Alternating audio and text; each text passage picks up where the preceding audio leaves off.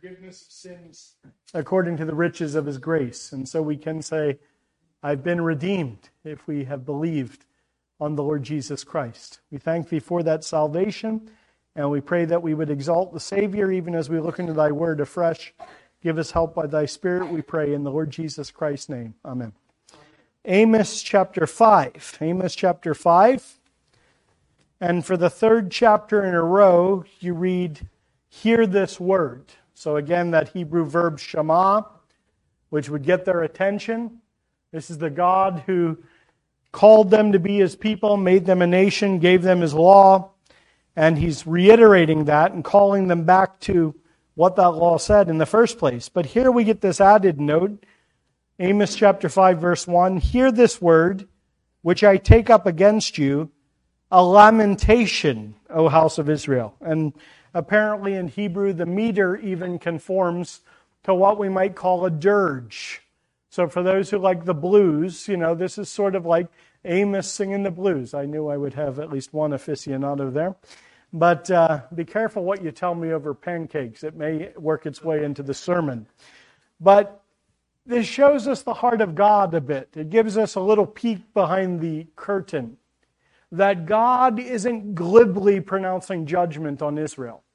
He's not saying, oh, I'm glad you messed up so I can come in and discipline you. I'm glad I can bring this judgment on you. In fact, the New Testament, as well as many prophecies in the Old, assure us that God still has an inviolable purpose for Israel. He hasn't forgotten his promises. He hasn't broken his covenant toward them. The gifts and calling of God are without repentance, Romans 10 says. And he is going to restore Israel to himself. Out of Zion shall come forth the deliverer, and so all Israel shall be saved, Romans 11 says. Now that's going to come about the same way salvation comes in every dispensation. Through faith in the provision God has made. That provision we know to be in the Lamb of God, the Son of God, our Lord Jesus Christ. And they as a nation are going to look on him whom they pierced and mourn for him as one mourns for an only son, Zechariah 12 tells us. So God isn't taking this lightly, and he's not really enjoying, kind of raking them over the coals or rubbing salt in the wounds. Again, this is tough love. This is sitting down with your child who's dabbling in drugs and saying, do you know what this is doing to you? Do you know what this can do to you? Do you know how this can kill you? And you're going to be using any means at your disposal to show them. Show them pictures of junkies. Show them statistics of the number of people that OD. Show them what life like that looks. This is what God's doing with Israel. And so he says, O house of Israel. Verse 2, the virgin of Israel has fallen. Notice that language. In God's mind, he's still looking at her as she was at the beginning, that pristine virgin, unsullied, not defiled and made dirty by the world and its sin. It reminds me of Jeremiah 2, where the Lord talks about when they were engaged. I remember, says the Lord, the day of thine espousals, when I led you forth in the wilderness. Now, when we think of the wilderness, the book of Numbers, we can think about Israel testing the Lord 10 times. We can think about Israel messing up and murmuring and complaining and turning to sin and saying, make us a captain and let us go back to Egypt. God looks back and in gracious editorial majesty, he says, no, what really stands out to me is how beautiful you were, how much I loved you, how much I wanted you to be mine in purity. Of course, in Jeremiah 2, he goes on to talk about how they had turned from him and they had gone into defilement. So similarly here in verse 2, the virgin of Israel has fallen. She will rise no more. She lies forsaken on her land. There's no one to raise her up. For thus says the Lord God, the city that goes out by 1,000 shall have 100 left, and that which goes out by 100 shall have 10 left to the house of Israel. Now we really ought to know our book of Deuteronomy really well. Because again, this is exactly what Deuteronomy said. That I'm going to reduce you. That there's going to be an inverse decrease in the nation in proportion to your disobedience and your infidelity.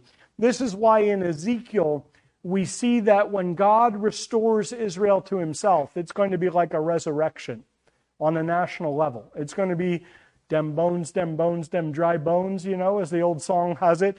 God has Ezekiel see that vision of all these bones, a dead army lying out in the desert, dry and desiccated. And God's going to bring that army back to life. That's what he does to the nation. It's life from the dead. It awaits the future. But for them, the near future was going to be judgment and destruction unless they repented. And we know historically they didn't as a nation. For thus says the Lord, verse 4, to the house of Israel, seek me and live. But do not seek Bethel, nor enter Gilgal, nor pass over to Beersheba. For Gilgal shall surely go into captivity, and Bethel shall come to nothing. Seek the Lord and live, lest he break out like fire in the house of Joseph and devour it, with no one mentioned in Bethel. You who turn justice to wormwood and lay righteousness to rest in the earth. Now there's a lot of irony right there in those verses. First of all, there's the wonderful invitation to salvation. Seek me and live. The Lord doesn't just say, well, here you are. You're oppressing people, you're stealing from people, you're hurting people, you're going into immorality, you're going into all kinds of perversion, you're going into idolatry. I'm going to just destroy you, full stop. No, the Lord says, I'm telling you all this so that you turn around and seek me. Repentance and faith towards God, which has been what God's been on about all through the Bible, Old and New Testament. This is what Paul preached. But he says, do not seek Bethel. Now here comes the irony. Bethel is the house of God, as we mentioned in the previous message. This is where Jacob went up, and you remember he had, as Michael Card says in one of his songs, a stone for a pillow as hard as his head. He slept on holy ground. That's a good way of putting it. Remember, as Jacob is fleeing the trickster who wants the right thing, but he's going about it in all the wrong way. And he's going out, he's having to suffer a sort of exile, his own personal chastening in Mesopotamia. And on the way, God stops him there in Bethel. As he's sleeping, he dreams of what we commonly call Jacob's ladder, right? That there's a gate of heaven there with angels coming up and down. And he says here, don't seek Bethel, because now Bethel isn't the gate between heaven and earth. Bethel now in Assyria, rather in these days when the Assyrian threat is looming, Bethel is a shrine to idolatry. It's one of the places where Jeroboam put up the golden calf. So it's not the house of God anymore. It's been defiled, shall we say. It's been perverted to something else. Now the Lord Jesus in John 1, you remember, told Nathanael when he said, behold an Israelite in whom there's no guile, he said, Rabbi, whence knowest thou me? And then when he said, before you came to me, I saw you under the fig tree, I believe it was. And Nathanael says something like, my Lord and my God, or something like that. I forget the exact wording, I'm sorry. But in any case, the Lord makes the comment to him that you believe because I've told you this, you're going to see greater things than these. Hereafter, you're going to see angels ascending and descending upon the Son of Man. So the real place where the house of God is established is through knowledge of the Lord Jesus Christ. But that still lies in the future of the nation at this point. Right now, God says to them in verse 5, don't seek Bethel. Those sacrifices to your false gods at the false altar, that's not going to reach God. Nor enter Gilgal. Now it's interesting because Gilgal is the place where Israel prepares to enter the land in Joshua and to conquer the land. You remember the salvation that God promised to the Exodus generation was twofold. Part of it was he's going to bring them out of Egypt, bring them out of bondage. But that wasn't it. He was also going to bring them into the promised land and make them his own special people there. And so on the verge of going into that land, they stop at Gilgal and they do various things. One thing, they build a monument to the Lord there. And they write on that monument the commandments of the Lord. So they reaffirm, as it were, the promises God has made to them in His Word. And they say, basically, we're going on in the basis of this. We're standing on the salvation and the work of the Lord promised in His Word. And they also circumcise the people that hadn't been circumcised in the wilderness. So circumcision in the Old Testament, a picture of putting off the flesh, where you're saying it's not by human effort, we're relying on God. And yet here's the irony. In this day that Amos is talking about, Gilgal isn't anymore a place where people say we're going back to God and His Word. We're relying on the Lord. Now it's a place where they're doing their own kind of worship, where they've brought their own innovation. They've added their own things to the worship of God. And he says, don't go to Gilgal, nor pass over to Beersheba. Now Beersheba, a third place, very important in their history. Genesis 21. Abraham makes that covenant with Abimelech there, and he calls the well there the well of the oath, Beersheba. And it is a place associated with the faithfulness of God, because God has maintained Abraham, and now even in Genesis 21, the nations around are seeing, yes, God is with you. God's your people. Don't destroy us. And Abraham is there at Beersheba. And later it's the place where Isaac is going to come, Abraham's son, in Genesis 26. And God is going to reiterate the promises of the covenant to him, saying, I'm going to multiply you, and I'm going to bless you, and I'm going to make you great. And later, it's a place, again, where Jacob is going to also be involved. And yet now, it's not any of those things. Now, it's an idolatrous shrine. For he says, Gilgal shall surely go into captivity. Now remember I said Gilgal was when they were coming out of captivity, going into the conquest of the land. And it's like God saying, we're going to roll back the tape. We're going to rewind history here. Instead of you coming out of bondage, if you're following false doctrine and false religion, that's not a step forward, that's taking you backward. Now, can that kind of thing happen today? Most assuredly it can. I was reading a major evangelical Christian magazine some years back that specializes in news pertaining to the evangelical world. And they had an article about something called the Ancient Future Movement. And these people were saying, when we look at the church today, especially in the West, it's about a mile wide and an inch deep. I mean, there's a lot of performance, there's a lot of entertainment, there's a lot of doing things according to business thinking and trying to attract people in. And there's very little about substance and getting back to worshiping God and getting to know who God is. So we thought we'd go back to the history of the early church. Now, so far so good.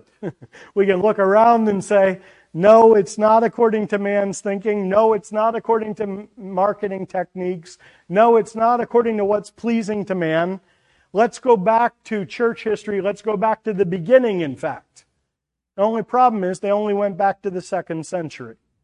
And they started saying, we've found out that if we bring in candles and we bring in burning of incense and we bring in the teachings of various saints, that this deepens people's understanding of God. And one young lady was quoted this way. She said, well, I grew up in what she identified as a Plymouth Brethren assembly in Massachusetts. And I wouldn't use that term myself. I don't like any term that demarcates the body of Christ, that differentiates true believers from one another. But she was identifying where she came from. And she said, the problem with where I grew up was you'd go to the Lord's Supper, and as the Lord moved different brothers, we would sing certain songs, or a brother would have a thought about the Lord, or he would get up and pray, or someone would read from the Scripture. But I found out that sometimes when I went to the Lord's Supper, I just wasn't prepared. I wasn't ready to worship the Lord in my heart. And now I find out this new church I'm going to, it doesn't matter because it's all right there in the liturgy. So even if my heart's not right, I can still follow along and worship. And I was like, come again? And this is being quoted favorably? And this magazine is touting this as the way forward? If I'm not right in my heart, if I'm not prepared before the Lord, then surely the problem isn't with the Lord's Supper. The problem's with me. I need to repent. I need to look back to the Lord afresh and remember what the Lord did for me. And yet today we have people saying we need to go back to the creeds and the confessions and the liturgy and the things of the past because this is the way to really get in touch with spirituality. No, it isn't. We need to go back to the Bible. We need to go back to the principles the Bible sets forth. We need to maintain that. Seek the Lord, he says in verse 6, and live. Now, the irony was Gilgal was leading them into captivity, and he says, Bethel shall come to nothing. It wouldn't be a place of meeting with God. It wouldn't be a place that was the gate of heaven. It would come to nothing. Seek the Lord and live, lest he break out like fire in the house of Joseph and devour it. Joseph being tribes, Manasseh and Ephraim in their day, that were in the northern part of the country and going to feel the brunt of that invasion. With no one to quench it in Bethel, you who turn justice to wormwood and lay righteousness to rest in the earth. So bad doctrine leads to bad practice. If you're not worshiping the true and living God in the way he's ordained, guess what? You're not going to have power in your life to live differently. You're not going to live a holy life. You're not going to practice righteousness toward others. People say, well, we need to be more concerned about our fellow man, more interested in social justice. Good. Get more interested in God. Get to know the Lord better, and you'll love people more, because the Lord will put that in your heart. The love of God is shed abroad in our hearts by the Holy Spirit who's given unto us, Romans 5 says. And you'll begin to care for other people and reach out the way the Lord Jesus did. And yet they weren't doing that because they were worshiping the wrong thing. Now, think of God's greatness. Verse 8, he made the Pleiades, the seven sisters as we call them, and Orion, the hunter, these constellations. He turns the shadow of death into morning and makes the day dark as night. He calls for the waters of the sea and pours them out on the face of the earth.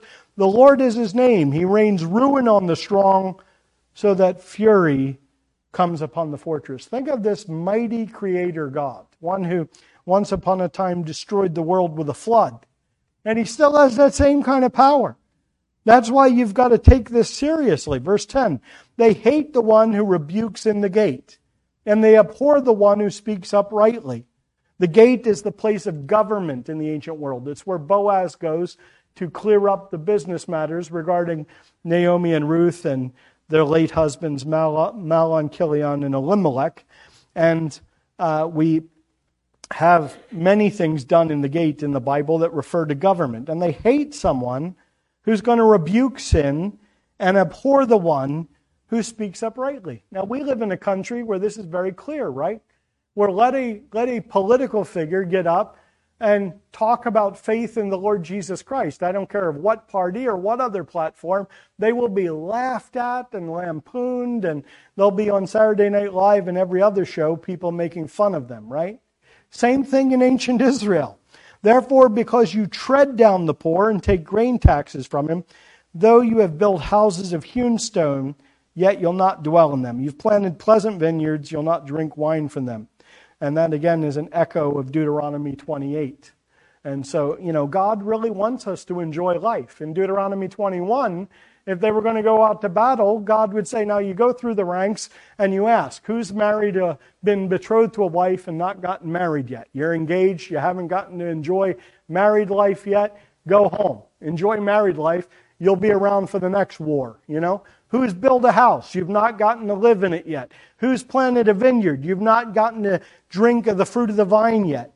And here, later in chapter 28, he says, if you turn from the Lord, the curses are going to come upon you. You're going to build a house and somebody else is going to live there. And you're going to plant the vineyard and somebody else is going to eat of it.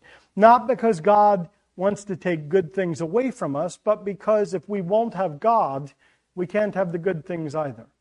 Because good things in and of themselves can become idols if we divorce them from God, can't they? For I know your manifold transgressions, verse 12 says, and your mighty sins, afflicting the just and taking bribes, diverting the poor from justice at the gate. Therefore the prudent keep silent at that time, for it is an evil time. People that have understanding, that were smarter, that were wiser to know this was the wrong way, they were cowed into silence.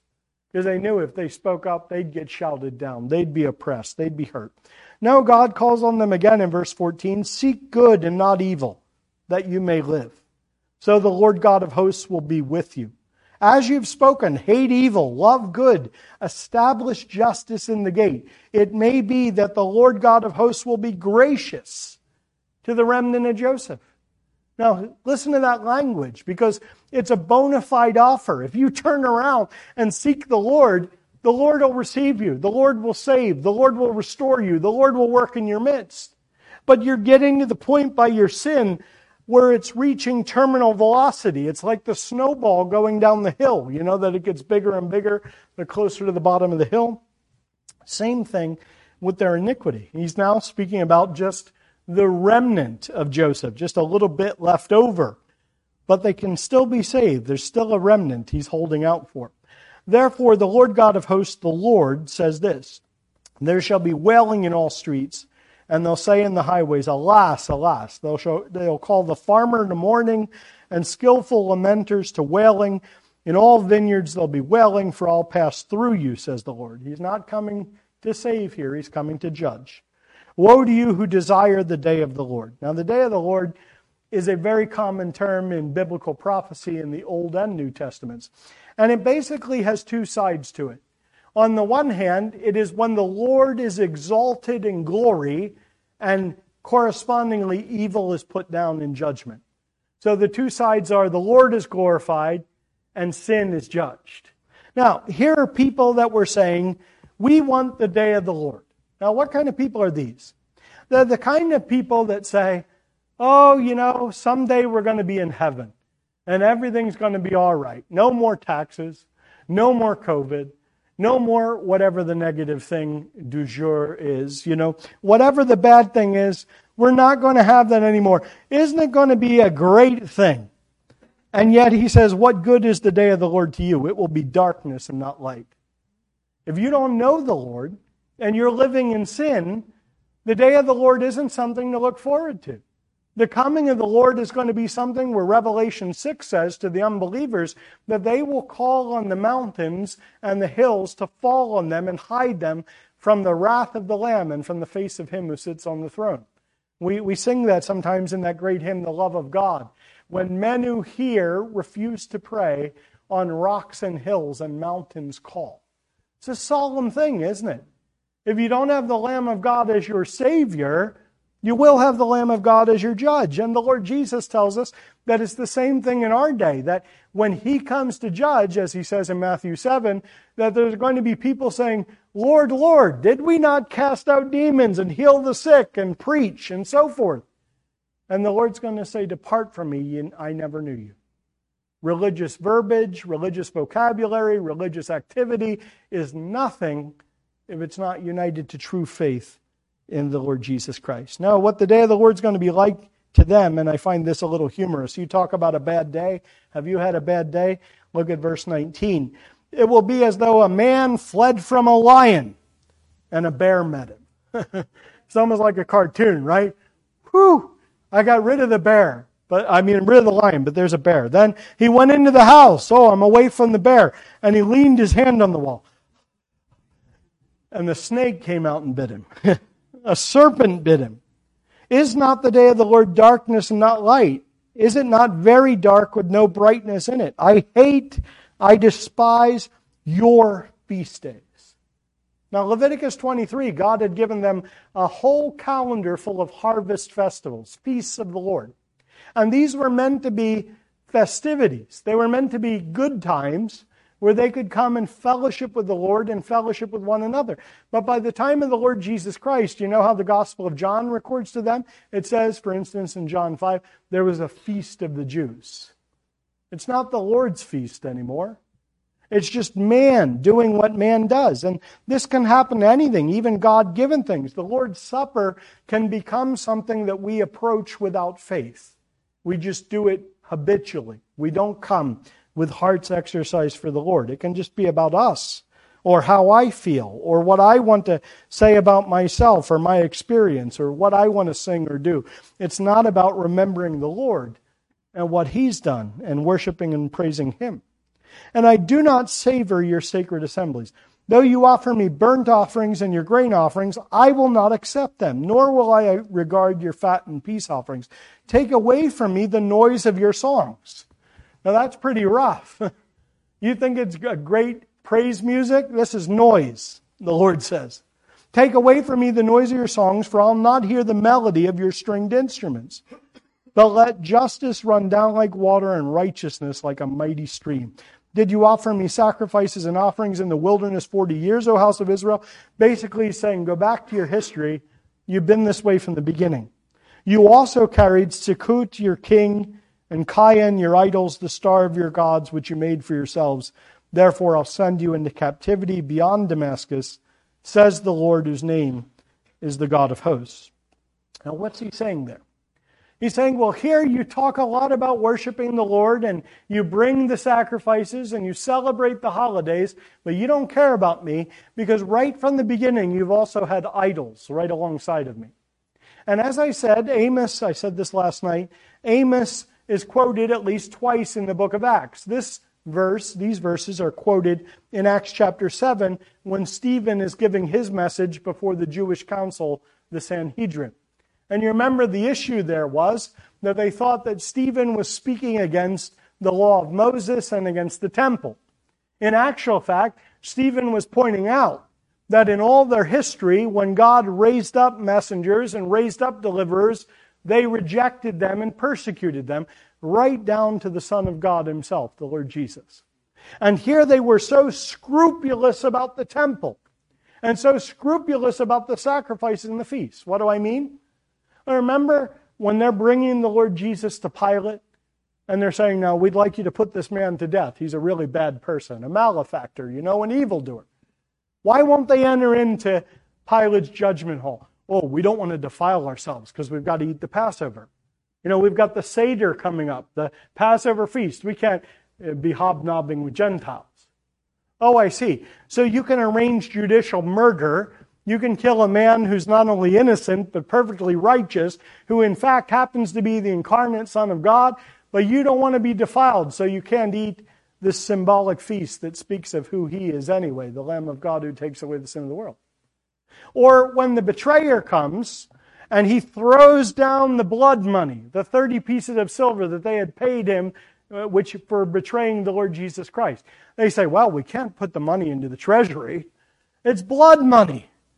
So they use it to buy a field, a field of blood. Potter's Field, I think they still have one by that name in New York City, where you bury the poor, where you bury somebody who nobody cares about. And they can feel charitable about that, and they've maintained the purity of the treasury of the temple by taking money for betraying the life of the Son of God.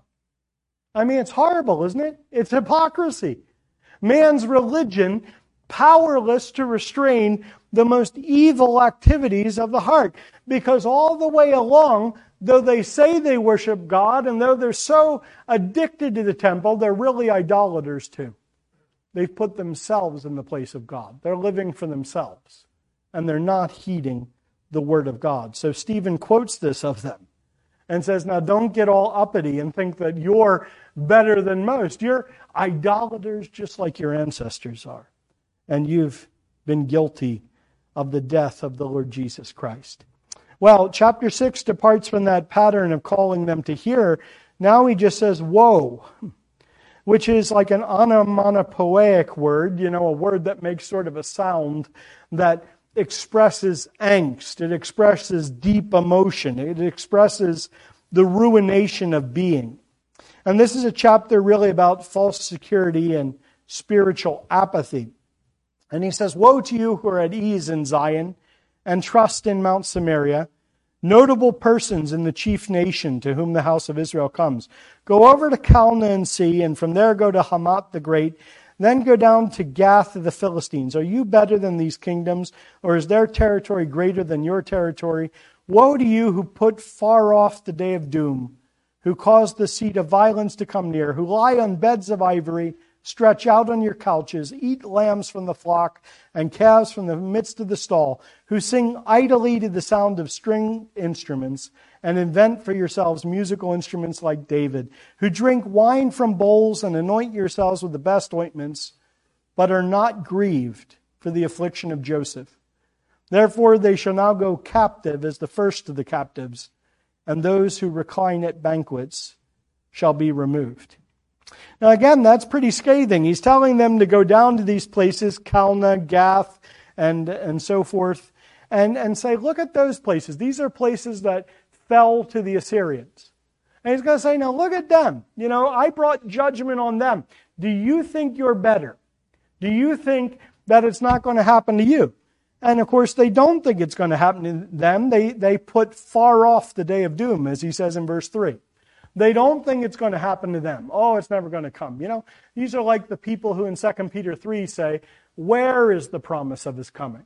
All things continue as they have since the fathers fell asleep. I mean, they're uniformitarians in their understanding of history. God never intervenes. There's no judgment from God. You Christians have been talking for centuries, if not millennia, about the Lord Jesus coming back, and he's not here yet, is he? But listen, he's coming. And it's going to overtake man. And they shouldn't think they're going to get away with it. But look at the apathy. Look at how indolent they are. They're lying on these beds of ivory, which we saw before, that was just what was left to them. Part of their couch and part of their bed and part of their ear. And they're eating lambs and they're eating calves. They're just feasting and they're singing away, And having a 6-string guitar wasn't enough. They invented a 12-string one, and a Flying V and Fender Strat and Gibsons and who knows what else. And of course, Pennsylvania's own Martin. It's a great tour if you ever get to Nazareth, Pennsylvania, to see the Martin Guitar Factory. And no, I don't get any remuneration for plugging that. It's just my state pride. But anyway, here they are singing away like the sweet psalmist of Israel, like David.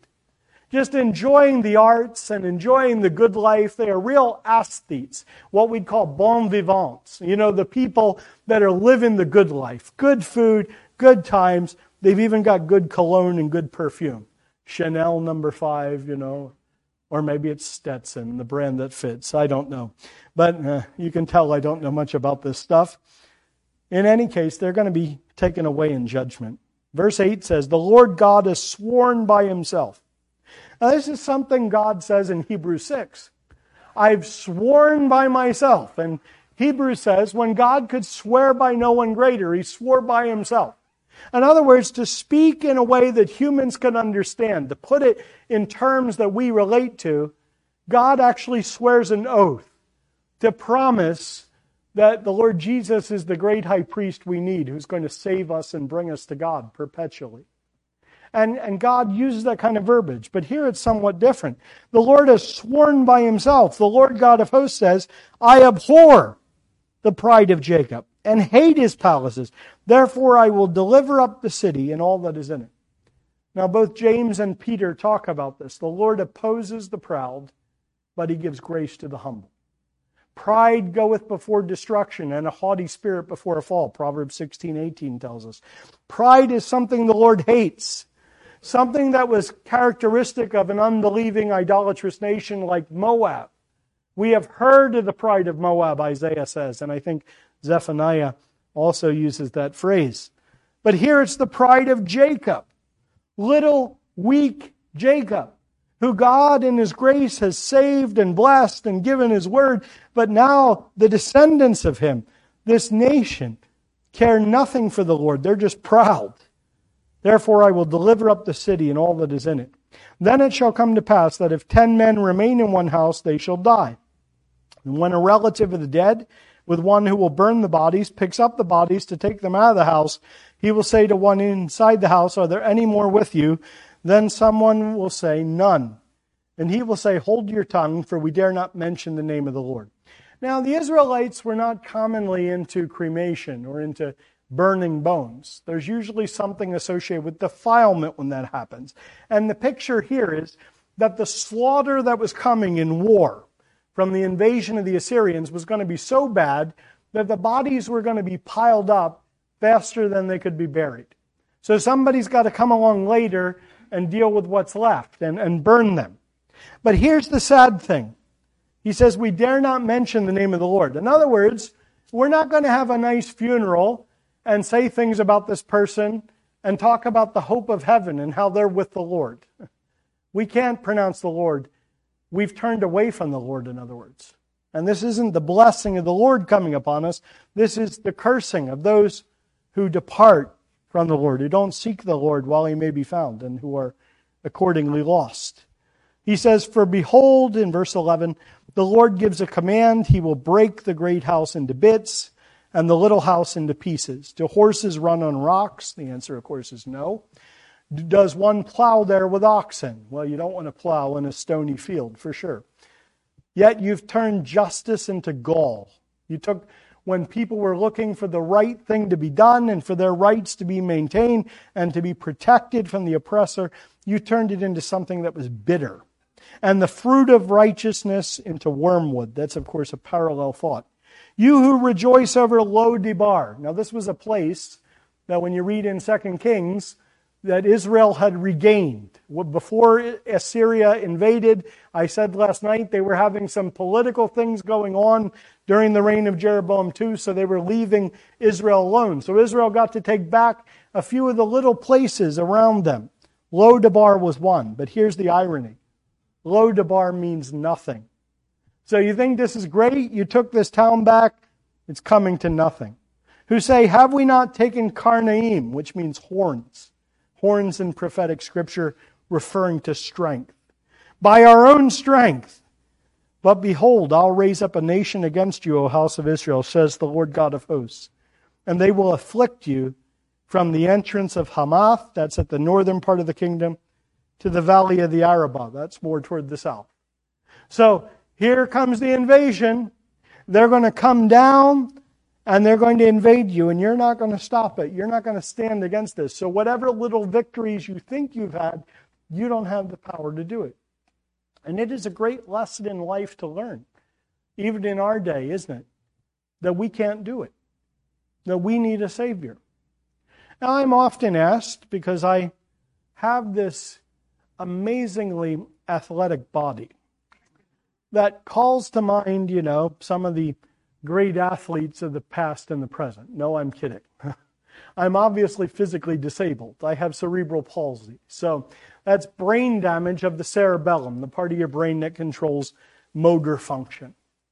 And I've had people ask me about what that's like. How do I feel about that? And one thing that I tell people by way of testimony is, I'm so thankful that the Lord had me this way, that I am handicapped. Because I said, I know my struggles with my own pride, with my own ego. And if I were able-bodied, so to speak, I might never have realized that I needed somebody else, that I needed help, or to put a biblical term to it, that I needed a Savior.